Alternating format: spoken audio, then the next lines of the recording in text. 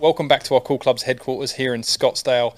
Today we are with our VP of R&D for S3 Technologies, Dr. Tom Mase. Welcome. Jack. And we are with our founder and CEO, Mark Timms. This is a very specific podcast. It is going to be helping us and you, the listener, to understand all about our robot testing.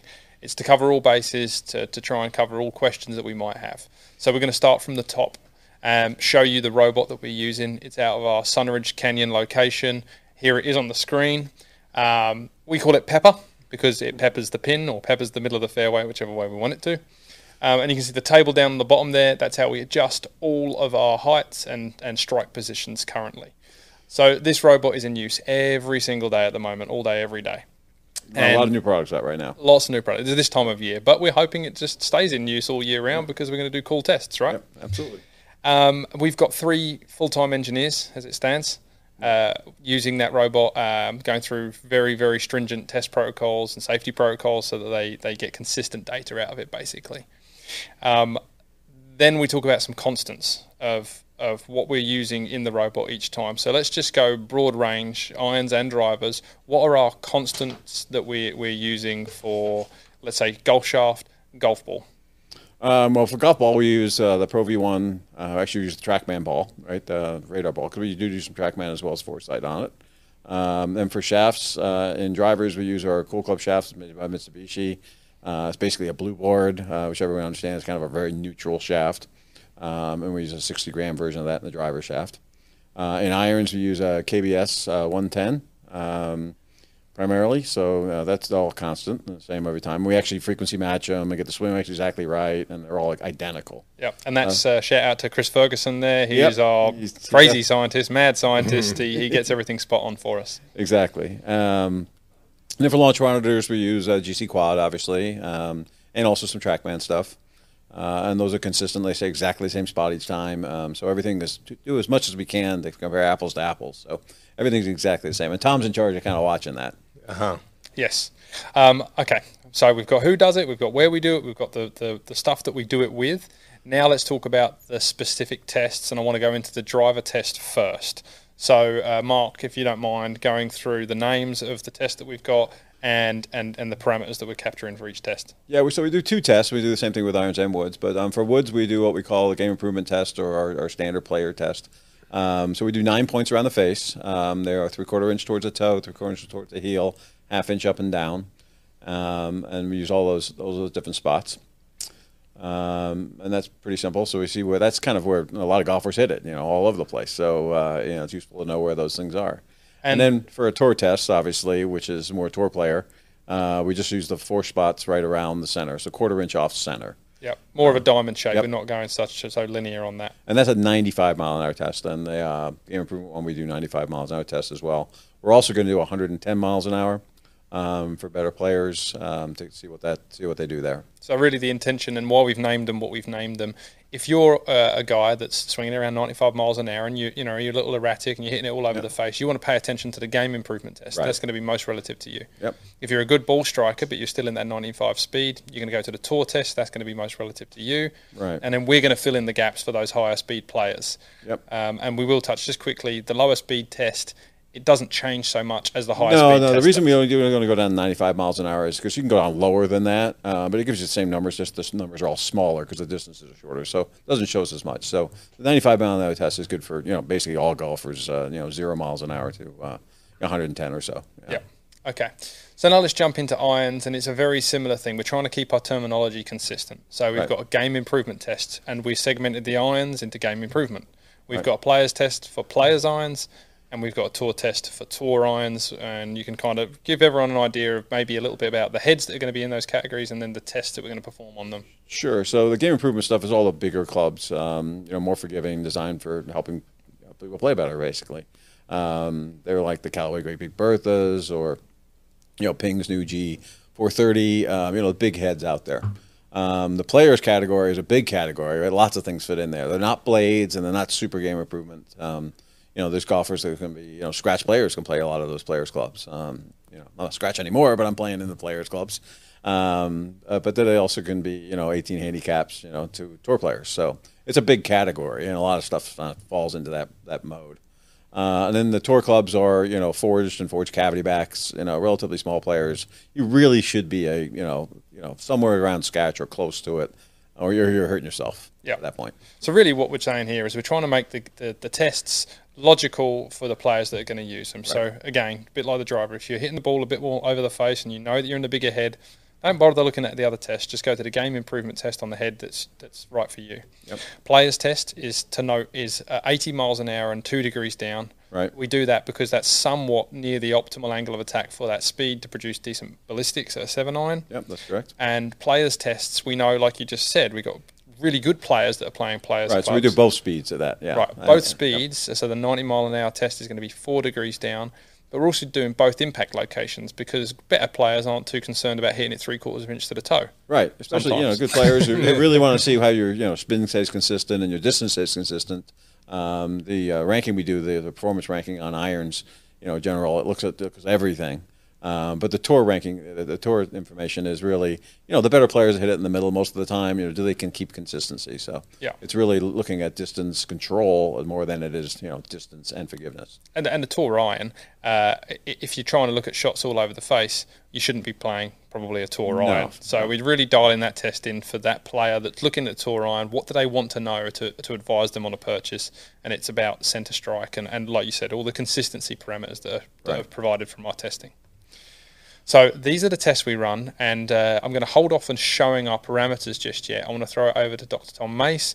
I want to say, okay, we have got thousands of golf shots. You can see how many points on the face we've got. Times that by how many irons and drivers that we've got. We've got miscalculations from the machine. We've got odd golf balls. We've got all these outliers we've got to take into account, and we're hitting at least a minimum of 6 shots from each of these points on the golf club face. What do you do with that mountain of information? That's right, Jack. And you think about just a driver test, and we're measuring on the GC quad like 30-some parameters there. You got ball speed, you got path, and all of that. We need to make sure that all of those are good numbers. And then 6 shots per location there.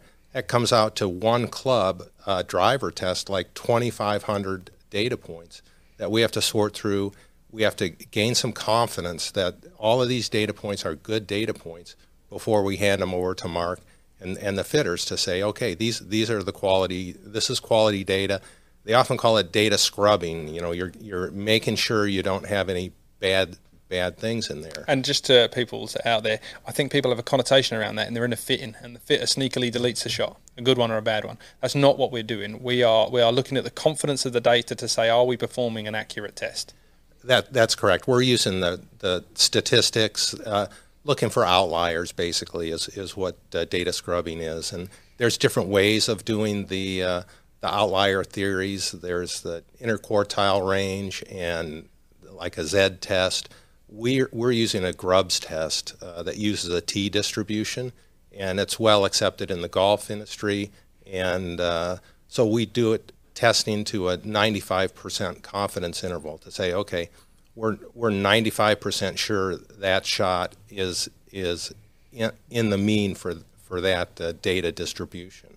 And so we go through that because of all those numbers. We've written a Python code that cranks through this, and that's how we distill it down and say, okay, these are the good mean values or average values.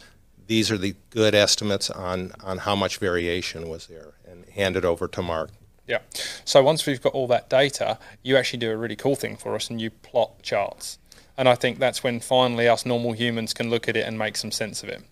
Yeah, that's correct. And it's like I always say, we're all visual learners, and if you look at just a giant spreadsheet that's up there with all those numbers, you can miss that something's amiss, but if you plot it, it looks good. So we plot the offline and the carry, and 6 shots each, and we fit an ellipse that captures how much spread apart those shots are. Essentially, it's like a more intelligent. I say more intelligent.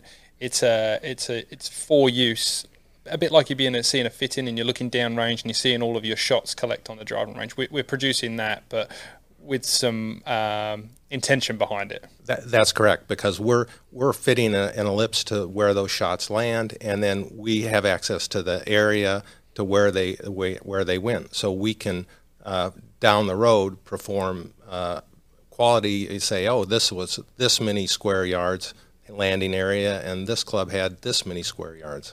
And what it's really forced from us is, we know that you do your due diligence, and we know our engineers do their due diligence in performing the test, but it really allows us to sit down and say, is what we're seeing here, with our tribal knowledge, is what we're seeing here accurate? Are the clubs that are draw biased doing that? Are the clubs that are fade biased doing it? Are they doing the right thing off the face? So it gives us a chance, before we just throw out all this data, to mull it over and maybe perform retests, which we're at the point where we've had to do that multiple times at this point to create confidence in the data for us, for the manufacturer, and for the user, the end user here, which is going to be people trying to purchase clubs with the confidence that the information is correct. That's right. We're not just testing. We're really going through that data and making sure it's good. So on top of that, and the real key to all of this is helping people understand all of that data in the most simple way. Like, what is that going to do for my golf game, or what parameters that driver or iron are going to help me play better golf, right? That's the end game. Yeah, so we kind of simplified it down. We've taken all this data and we've put it into, the format you got up here is, are they draw biased or fade biased for drivers? How are they just, how good are they offline, right to left, and how much distance do you lose when you just hit them? And then that's basically the numbers we give you. So we've tried to condense it down because we don't want everyone to see 10,000 numbers. No. So let's run through the driver and the irons very quickly in terms of the factors or areas that we're going to highlight as key performance characteristics of each club. And then I'm going to let you go into some more depth and maybe show some of the bones behind these numbers. Right. Well, shot shape really is it draw biased or fade biased? And the way we do that is we set up the driver and the swing path at zero path, zero face, and we just see where the golf ball goes, right? So if it's a draw biased driver, it'll go left. If it's a fade biased driver, it goes right. And we kind of categorize that and give you a number. That's this one on the screen is 2.5 degrees left, you draw biased. There could be more than that. It could be fade biased. Could be a couple different things. And if you slice it, you want to look for draw biased clubs. And if you hook it a lot, you want to look for fade biased clubs. So that's a way to look at those. Perfect. The outline performance rating is basically how far offline it goes. They got two groups of people there. Ones that are looking for the longest driver that you don't give up much distance, and one that are looking for straight. So we put both of those ratings up. It basically is the accuracy right to left, and it's how much distance you lose. And that may be, different in some cases on some drivers, and that gives people an opportunity to pick what's their real look for. What are they trying to do? Are they trying to hit as straight as possible, or are they really looking for distance? Yeah. Yep. And then obviously spin launch is just it's a relative number, right? So, and this is relative to the speed.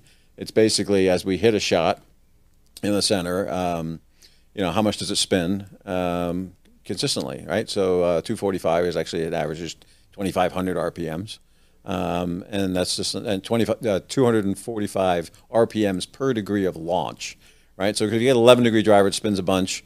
You'd expect that, right? But you might have a driver that says 9 on it that actually measures 11. And so it's relative to each other which ones spin more. So if you're a high spin player and you worry about too much spin, get fitted or something, you might look for the lower numbers on that group. And if you're somebody who doesn't have a lot of speed or hits up on it a lot, you don't have enough spin, you might want a higher number spin launch. Yeah, so it really is no good or bad in that arena. Nope. And for any of these things, right, it's really, how is it applicable to your game? That's what we're trying to say. Exactly. So you can filter these things out yourself. Let's jump into the irons. Pretty simple one, carry yardage. Yep. Center hit, carry. Right. And then a very similar thing with the irons, but we'll talk about, there's going to be some variations of this test. Yeah, we do a performance rating, and we'll kind of run through what that is. It's based on basically how much offline it is when you miss hit it off center. Also looks at distance and some other things. What's the average player looking for in an iron? Yeah. And that's what that number is. We'll do a do tour one as well, and that looks at some different numbers, which we'll review in a second. Which really looks at, if you're miss-hitting it, but not much off center, so close to the center, how consistent is your distance and how consistent is your spin? Yeah. Well, those two players have very different needs. You've got a game improvement player. I need the ball to get up in the air. I might want it to draw a little bit. I want it to go as far as possible. And you've got a tour player club who I want spin consistency, I want distance and consistency. Right. I want it lots of They're different not so things. worried about distance. They're worried about consistency. So just look, when you're looking at those numbers, they are two very different parameters that we're looking at. And then we have stopping power, which is based on land angle and spin rate. That's really important to some people. You might get a great club for distance, but if it doesn't stop, does that necessarily do any good? So you got to look at both those numbers. And then spin launch again is relative to all the different clubs in the group. And if you need more spin to keep it in the air more, great. If you're playing in the wind a lot and you want a lower spinning iron to control it better, then you might look for a lower number there. Yeah, I like to think of that number in the iron at least as the initial ball flight view. The higher that spin launch number, you're going to see the ball pop off the face and rise. It's up. Yep. Yeah. Okay, so then let's go a little deeper here now, and let's have you run through some of the harder numbers to look at. Yeah, I'm going to run through this and have Tom explain the first bunch of numbers because there's tons of them. So basically what we get from our foresight is a bunch of numbers, right? So hundreds of thousands of data points. This is the raw data. We always save the raw data after we process it. And this goes on forever and ever in every direction, pretty much. I mean, it's just endless. Yep. And then so we calculate basic statistics, standard deviation for all the locations. The MCI is the mean confidence interval, 95%. That's another measure of the variance of the shots.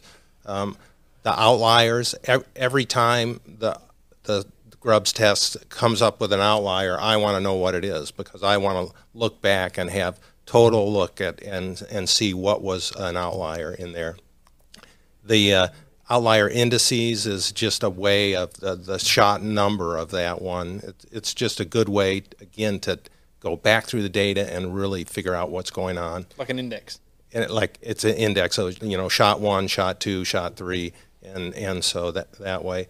And then that gives us the mean data, and we say, okay, this is good data. This is use these numbers, and then I turn it over to Mark, and I say, okay, these are the good numbers. And I just deal with these last group, right? Then I go to kind of analyzing all that data. So there's tons of data here. Obviously, it goes forever, but we've hidden a bunch of cells, and there's tons of stuff that we don't want to show everybody. But exactly how we calculate it. But this is how it's based on. So these are some of the important numbers we get. Obviously, ball speed, launch angle, backspin, tilt axis for spin, distance, all these numbers.